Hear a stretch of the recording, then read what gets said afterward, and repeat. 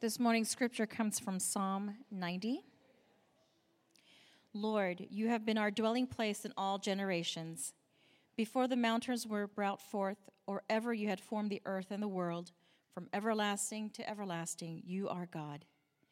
You return man to dust and say, Return, O children of man. For 1,000 years in your sight are but as yesterday when it is past, or as a watch in the night. You sweep them away as with a flood. They are like a dream, like grass that is renewed in the morning. In the morning it flourishes and is renewed. In the evening it fades and withers.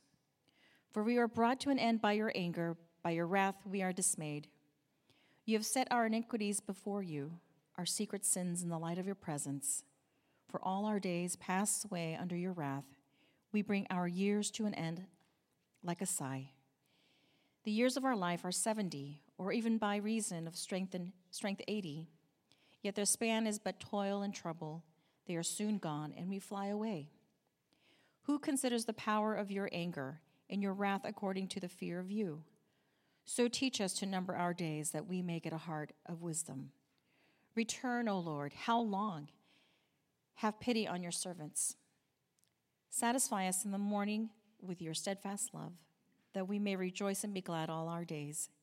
Make us glad for as many days as you have afflicted us, and for as many years as we have seen evil. Let your work be shown to your servants. Let your glorious power to their children. Let the favor of the Lord our God be upon us, and establish the work of our hands upon us. Yes, establish the work of our hands. The word of the Lord.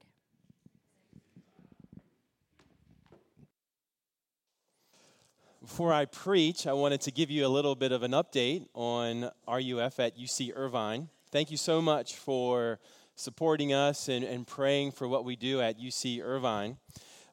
One of the beauties of being Presbyterian, the beautiful things of being Presbyterian, is that we lock arms with other churches, and we strategize together, we pray for one another, we support one another.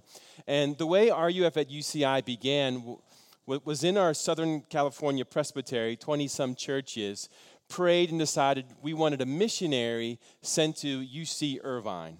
And so the churches, including Trinity, sent me to be your missionary or your pastor at UC Irvine. So the way we think about it is that Trinity has a ministry at UC Irvine, and it's called RUF. And so I wanted to tell you a little bit about what's going on there, but also I wanted to say this.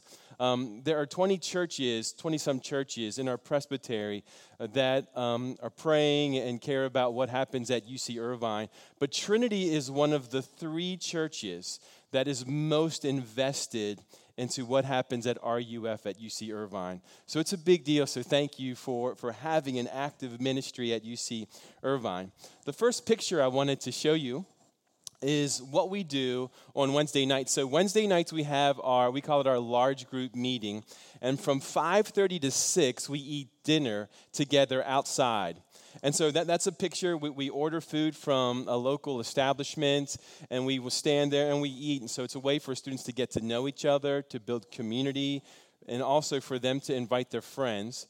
And then after we do dinner, this next picture is what RUF looks like. So they're in small groups right now. Typically what happens is we'll enter in, we'll do an icebreaker. I'll speak from the Bible for 20, 25 minutes, and then we'll break up into small groups and we'll talk about some of the questions that what I talked about.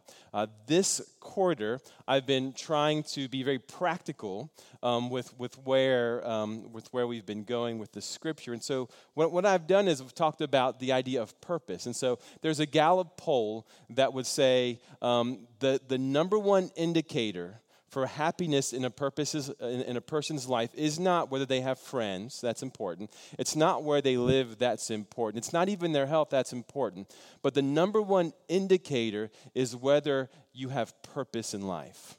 according to Gallup. And so we've been talking about purpose. And so apart from Christianity, apart from God creating us and giving us direction and ultimately sending Jesus, how can you have purpose? And so we've trying to connect our students to seeing the purpose. And so we've been in John chapter 1 a few weeks.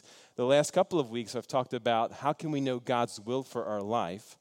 And then the next RUF we have your pastor, Pastor Eric Chappelle, is going to be speaking at RUF as well. In this next slide, we have, this is a Bible study. We have 5 Bible studies this quarter. All of the 5 Bible studies are going through the book of Proverbs. So some of these Bible studies, we have staff who will lead them. We have 2 other females, 1 staff. Some of them we have students who will lead them as well. This next slide is something we're very excited about. So this is a fraternity house.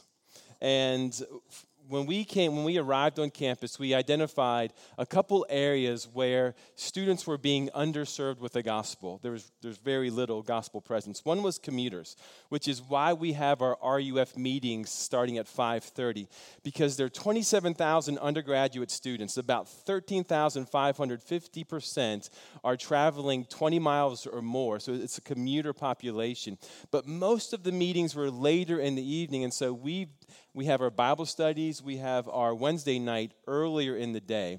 The second area that we looked at as need for the gospel ministry was fraternities and sororities. There's 3,000 students who were in fraternities and sororities on campus, no gospel ministry to any of the Greek system.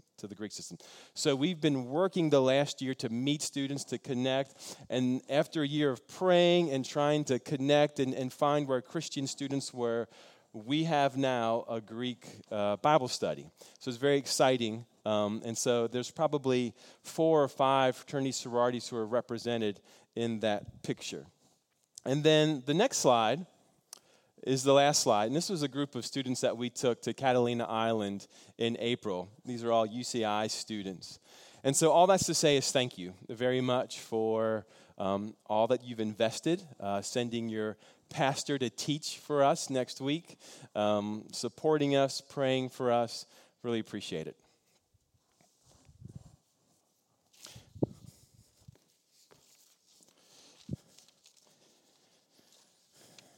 Going to be in Psalm 90 this morning. Is it all right if I move this over? Okay. Going to be in Psalm 90 this morning, so you can probably be on the screen, but you can also look in the Bible in front of you. When I was a kid, my mom would send me out frequently to walk to the end of our driveway to get the newspaper. So I'd get the newspaper and I'd walk back into the house and I'd give it to Mom, and Mom would sit down at the table and she would open up the newspaper every morning to the exact same starting point. She would go to the obituaries. And I guess in small town, rural America, maybe this is what you do. You go to the obituaries. Some obituaries are pretty interesting to read. I want to read you a couple obituaries. This one's pretty funny. It's from Mary Ann Nolan, and she died May 15th, 2016, at age 68. This is what her obituary said. Faced with the prospect of having to vote for either Donald Trump or Hillary Clinton, Mary Ann Nolan of Richmond chose instead to pass into the eternal love of God. Another humorous obituary. This is from Harry Weatherby Stamps. He was born December 1932, and he died March of 2013. This is what his obituary said. Harry took fashion cues from no one. His signature everyday look was all his.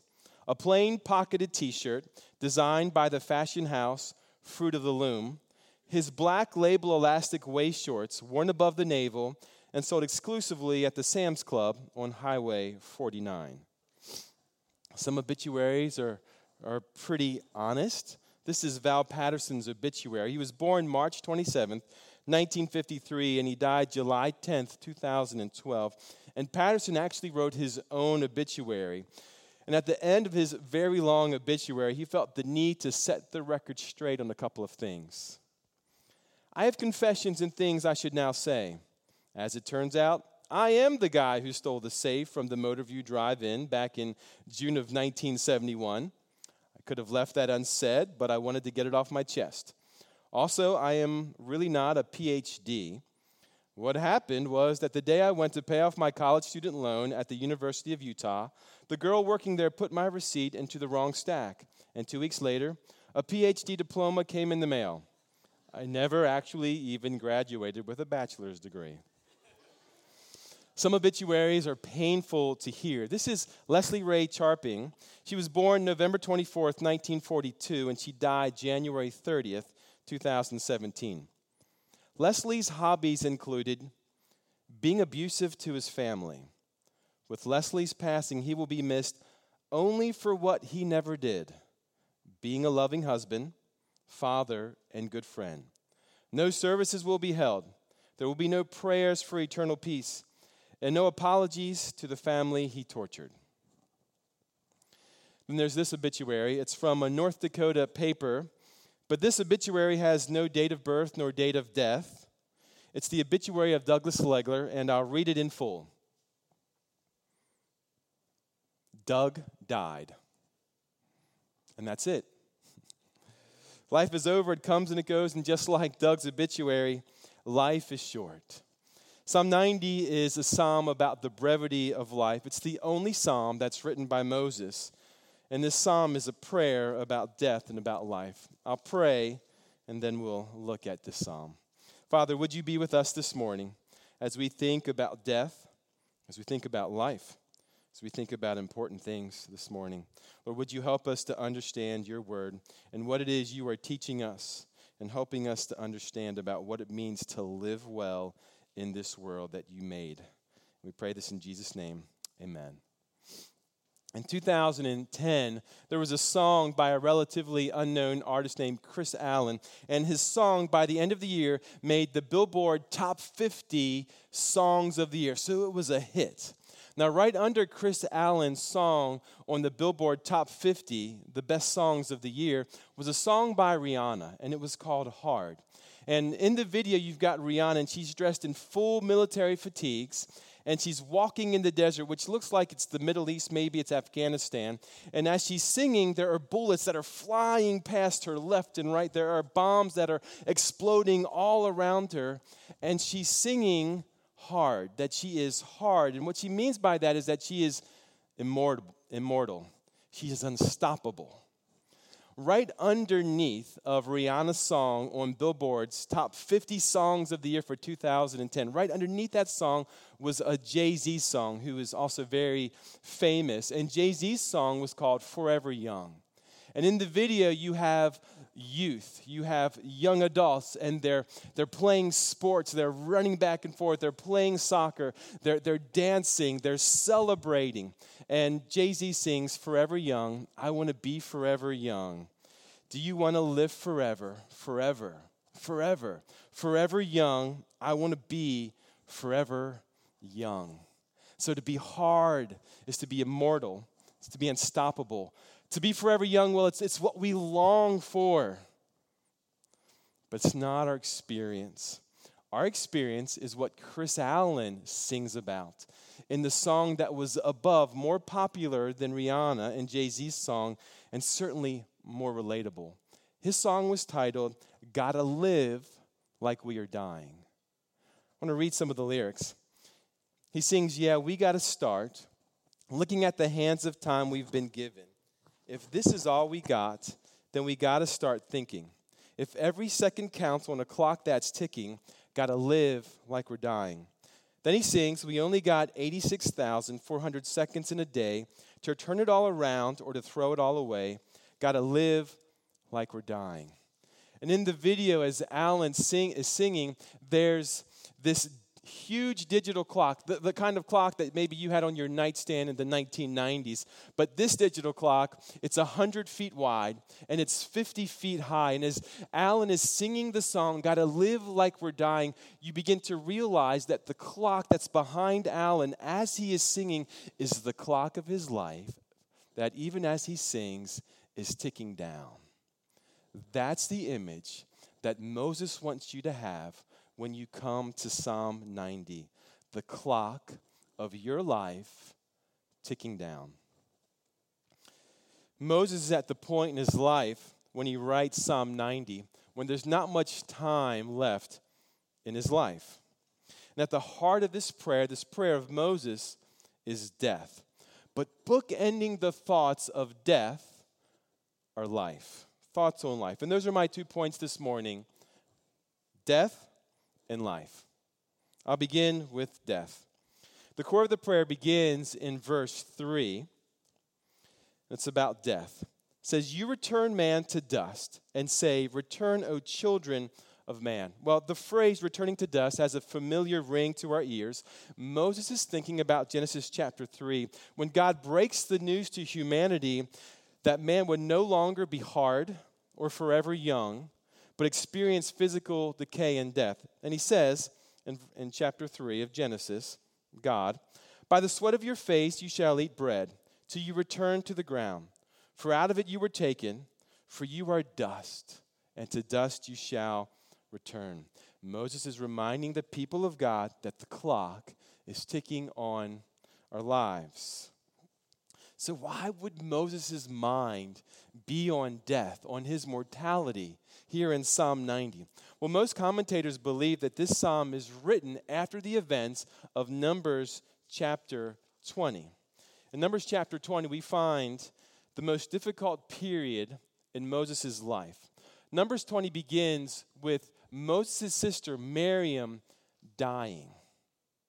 After Miriam's death, God says to Moses, "Moses, my people are thirsty. I want you to speak to the rock, and I want you to tell the rock to give water to my people. I want them to see that I'm a God who provides for them in their need." God is wanting to show grace and mercy to his people, but Moses is frustrated. The people of God have been complaining against God and against Moses, and so Moses doesn't speak to the rock, showing forth God's grace and his kindness, but Moses takes the staff that God gives to him, and he strikes the rock, not once, but he strikes it a second time in anger. Of course, God provides water for the Israelites, but that's not what God wanted. And God says to Moses, "Moses, you've sinned against me. I wanted my people to see my mercy and my grace. And so Moses, because of your grievous sin, you will not get to enter into the promised land. You will not step foot into the land of milk and honey." And this is what Moses had been waiting for the last 40 years of his life. Then we come to the very end of this same chapter, and Moses' best friend, his ministry partner, Aaron, his brother, dies. So let me sum up for you Numbers 20. Death, death, and death. So in Psalm 90, Moses becomes reflective about the end of life as he looks over his life and how fast his life has moved. In verses 4, 5, and 6, Moses gives us these word pictures about life and death. He begins in verse 4, and he says, 1,000 years is like a single yesterday to God. And so he's given this comparison to the eternality of God, who he has no beginning and he has no end. And so 1,000 years to God is like a single day, but for us, 1,000 years, we can't even imagine what that's like. He continues in verse 4, and he says, "Life is like a watch in the night." Well, a watch in the night was during the night, they would put a soldier who would guard the camp for the Israelites in case there was some kind of attack. And a watch would be 4 hours long. And Moses is saying, that's what life is like. It begins, and shortly after that, it ends. He continues in verse 4, saying, "Life is like a flood." Now, certainly Moses has the Egyptians in mind and what's happened to them. When God delivered the Israelites out of Egypt, he brought them through the Red Sea. He pushes the water up like walls. The Israelites go through the water, and then as the strong soldiers of Egypt follow the Israelites, trying to get them to come back, God crashes the walls of water down on them. And these soldiers, strong in life, are now dead. That's what life is like, says Moses. In verse 5, he says, life is like a dream. You know, you have a dream at night. It feels so real. You wake up in the morning and you wonder, was it really real? And you realize it wasn't. That's what life is like, says Moses. It's like a dream, and then it's over. He continues in verse 5. He says, life is like grass. It's vibrant. It's green in the morning, but by the end of the day, it's fading and it's brown. That's what life is like. For those of you who are under 20 years of age, I want you to go home today, and I want you to look at your baby pictures. And I want you to ask yourself, how did you go from that baby to where you are today? Just like that. And for some of you who were a little bit older, you're having your own babies now.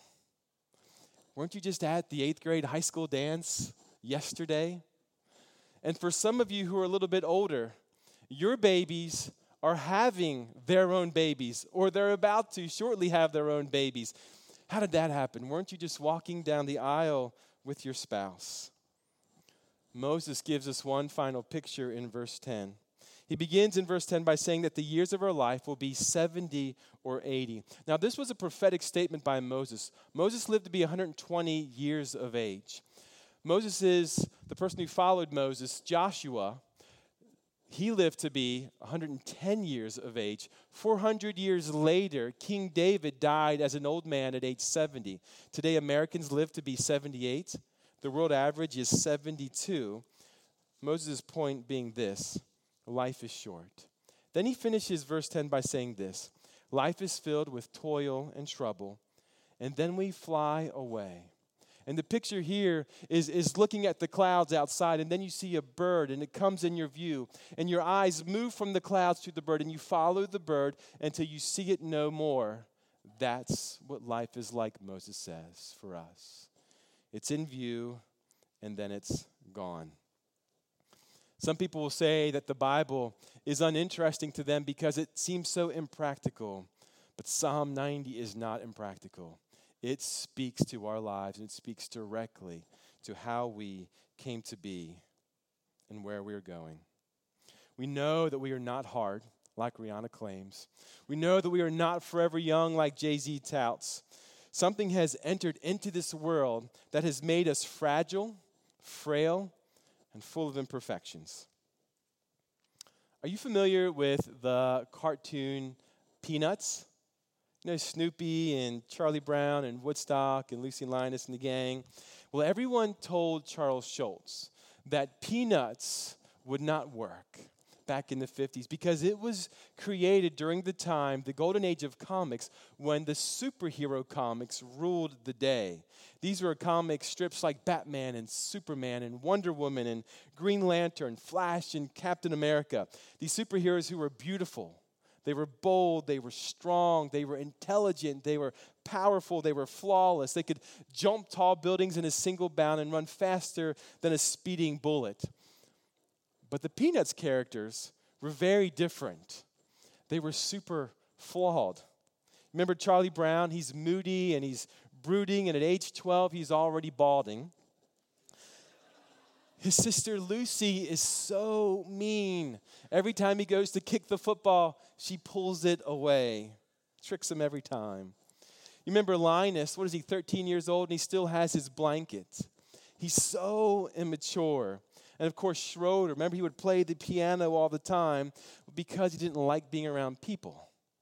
And Peppermint Patty, she was so domineering you could take her for about 5 minutes and then you had to be done with her. And Peanuts became popular because their characters were flawed and full of imperfections, just like us. The kind of characters that we could relate to. So in this prayer, lamenting the brevity of life, Moses takes it a step deeper, and he's going to the root cause of why our lives are so short. Why are we fragile, frail, and full of imperfections? Why is death everyone's reality? And for Moses, the purpose, the reason behind all of this was sin, our rebellion against God. This is what Moses says in verse 7. He says, we are brought to an end by your anger. The brevity of our life is due to our sin. Verse 8, you have set our iniquities before you and our secret sins in your presence. Verse 9, all our days pass away under your wrath. Our sin leads to death. If you've ever wondered where people get the phrase, when someone dies, they passed away, it's from here in Psalm 90. But what we don't say is they passed away under the wrath of God. Moses is saying the clock is ticking on our lives because of our sin. This year, I saw The Lion King for the first time in my life. Never seen it before. Hard to believe, I know. My daughter's school play did The Lion King. And so maybe you know the story, maybe you don't. But Mufasa, he is the Lion King. And he's killed by his brother, Scar. And so Scar now takes the throne. But Scar then frames the rightful heir, the son of Mufasa, Simba, for his father's death. Simba eventually grows up and he comes back to the kingdom where Scar, his uncle, is ruling. And so at one scene, Scar backs Simba, the rightful heir, all the way up against to the edge of the cliff. And below the cliff, there are these flames that are firing up. And so Scar has Simba right where he wants him. And then he says this, where have I seen this before? Let me think. Oh, yes, I remember. This is exactly the way your father looked before he died. And here's my little secret. I killed Mufasa. It's at that moment, if you've seen the movie or if you've seen the play, that everything inside of you wants Simba to rise up and to beat down Scar. Every muscle of justice that is in you longs for justice to be dealt with for Scar. But what does this longing for justice mean when we want justice against the rebel, when we're the one who has rebelled against God? Moses knew when it came to matters of life or death, justice was not on our side.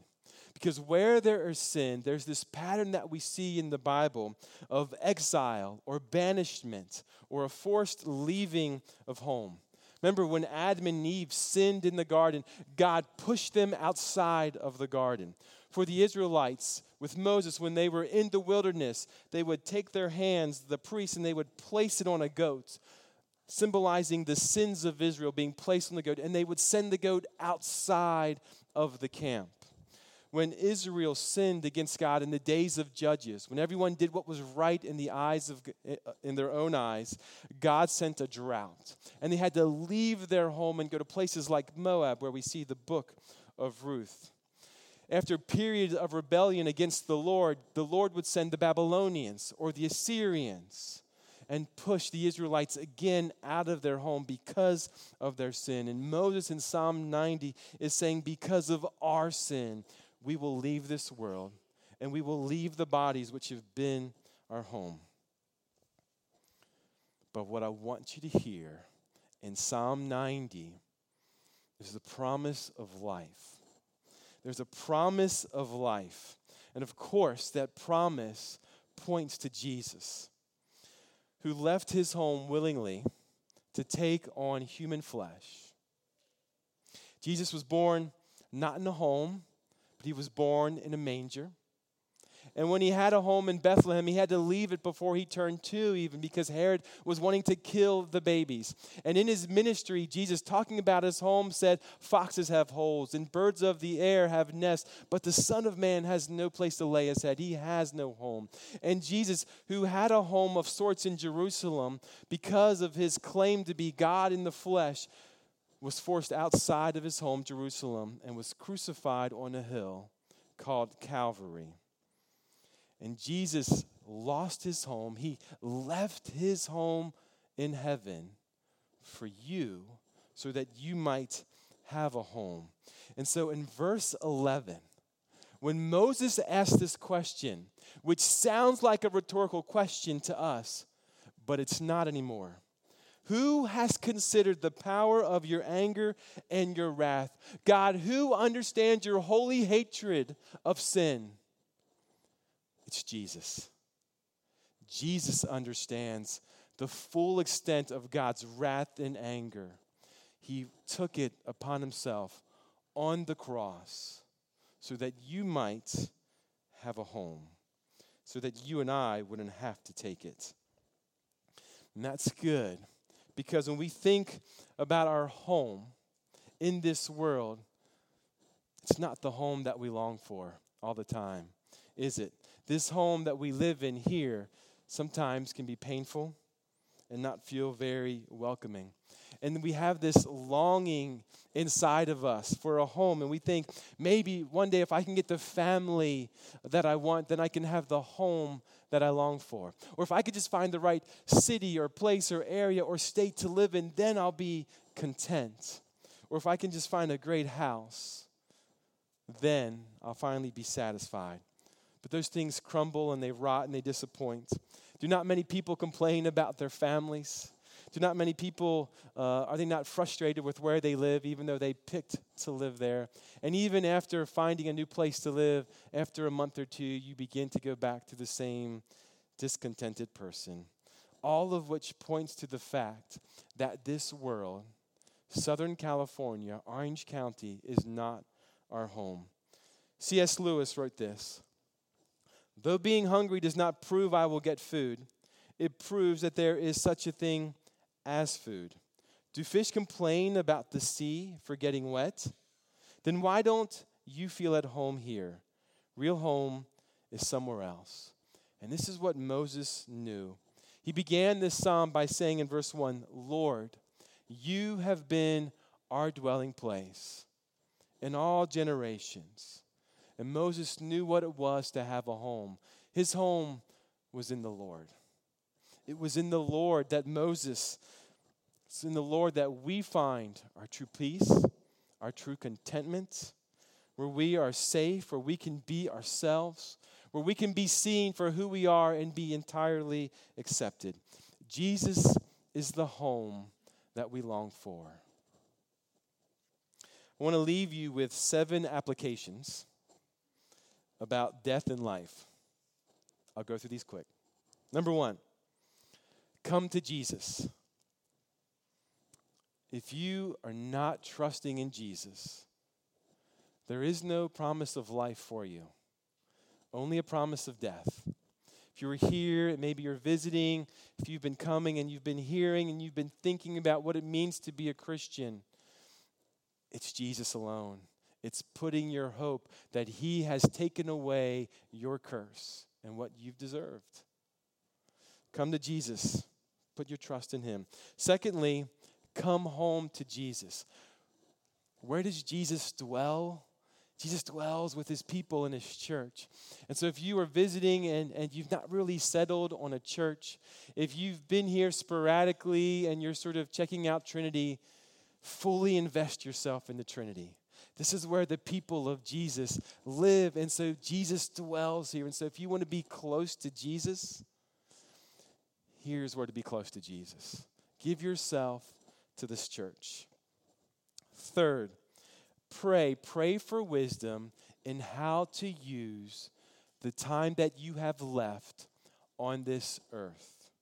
This is what Moses is asking for in verse 12, when he asks God to teach us to number our days. So whether you have 2 years left, whether you have 22 years left, whether you have 52 years left, who knows what you have? You need to be praying regularly that you would not waste the years that you have remaining on your life. Even if you look back and you look at your past and you say, this is maybe not the way I wanted to use my time in serving the Lord. Look forward and think about how you want to use your time with what you have left. Number 4, we need to be very clear about what is the work of the Lord, because God's work should determine our work. In other words, what we give ourselves to with the remaining time that we have left on this world, it's going to be connected to God's work. Verse 16, he says, let your work be shown to your servant. So the question is, what is the work of God, or what is God's work? there's a lot to say here, but I just want to give you two broad categories for God's work: his creation and his redemption. In the Bible, people will call these mandates: the cultural mandate or the creation mandate and the evangelistic mandate. And the cultural mandate is simply this in Genesis 1: be fruitful and multiply, fill the earth and subdue it, have dominion over the fish of the sea and over the birds of the heavens and over every living thing that moves on the earth. And so it's our ruling and caring for God's world that's the mandate that he gives to believers. The second thing, and this is very broad again, is the evangelistic mandate. It's at the end of Matthew chapter 28. Jesus says, all authority in heaven and on earth has been given to me. Go therefore and make disciples of all nations, baptizing them in the name of the Father and of the Son and of the Holy Spirit, teaching them to observe all that I have commanded you, and behold, I am with you always to the end of the age. As you think about the remaining years that you have, and if you want to use them wisely, finding your efforts somehow in the cultural mandate, ruling over God's creation, or wanting to see people not connected to Jesus and his church, these are two great places to connect to. And it's a huge topic, but one of the ways, if you want to spend a great hour, I would encourage you to ask either Pastor Eric or the other Pastor Eric to grab coffee or lunch and to say, help me to think through, how can I give myself with my remaining years to these two things, and process that. It matters. Number 5, focus on the next generation. Invest into them. It's what Moses says in verse 16. Let your work be shown to your servants. But then he says this, and your glorious power to their children. As Moses is leaving this world, he's concerned about the younger generation. And so any investment that you make as a church into your youth is a wise investment. Caring for your kids, praying for your kids, volunteering for the youth group, or serving the youth of your church, important things. You've already invested in UC Irvine in college ministry. Continue to invest into the youth of the church and the youth of the city. Number 6, and Pastor Eric talked about this earlier, but life is too short to complain. This is a great week to think about giving thanks. This life is beautiful. It's hard. But there are some beautiful things. Rejoice in the beautiful and try to be a change agent for the thing you're tempted to complain about. And finally, the last thing, verse 17, pray that God would establish the work of our hands. And he says it twice. He ends it saying it, God, would you establish the work of our hands? And so whatever you give yourself to, after serving, after a day's work, after investing into your children, pray that God would use what you've done for his glory. Let's pray. Father, this life that you've given to us is valuable, and we have so much to be thankful for. And Lord, we feel the consequences of death and sin all around us. Lord, we feel and we look at pictures and we see time is changing us. And Lord, at the same time, you've given us this beautiful thing called life, and you've given Jesus to us, who can secure eternal life for us, that we might thrive and we find our home in Jesus. Lord, help us to find our home, our satisfaction in Jesus and not in the things of this world. Lord, give us wisdom to know how to use the remaining time that we have for your glory. Thank you that you left your home so that we might have one. In Jesus' name, amen.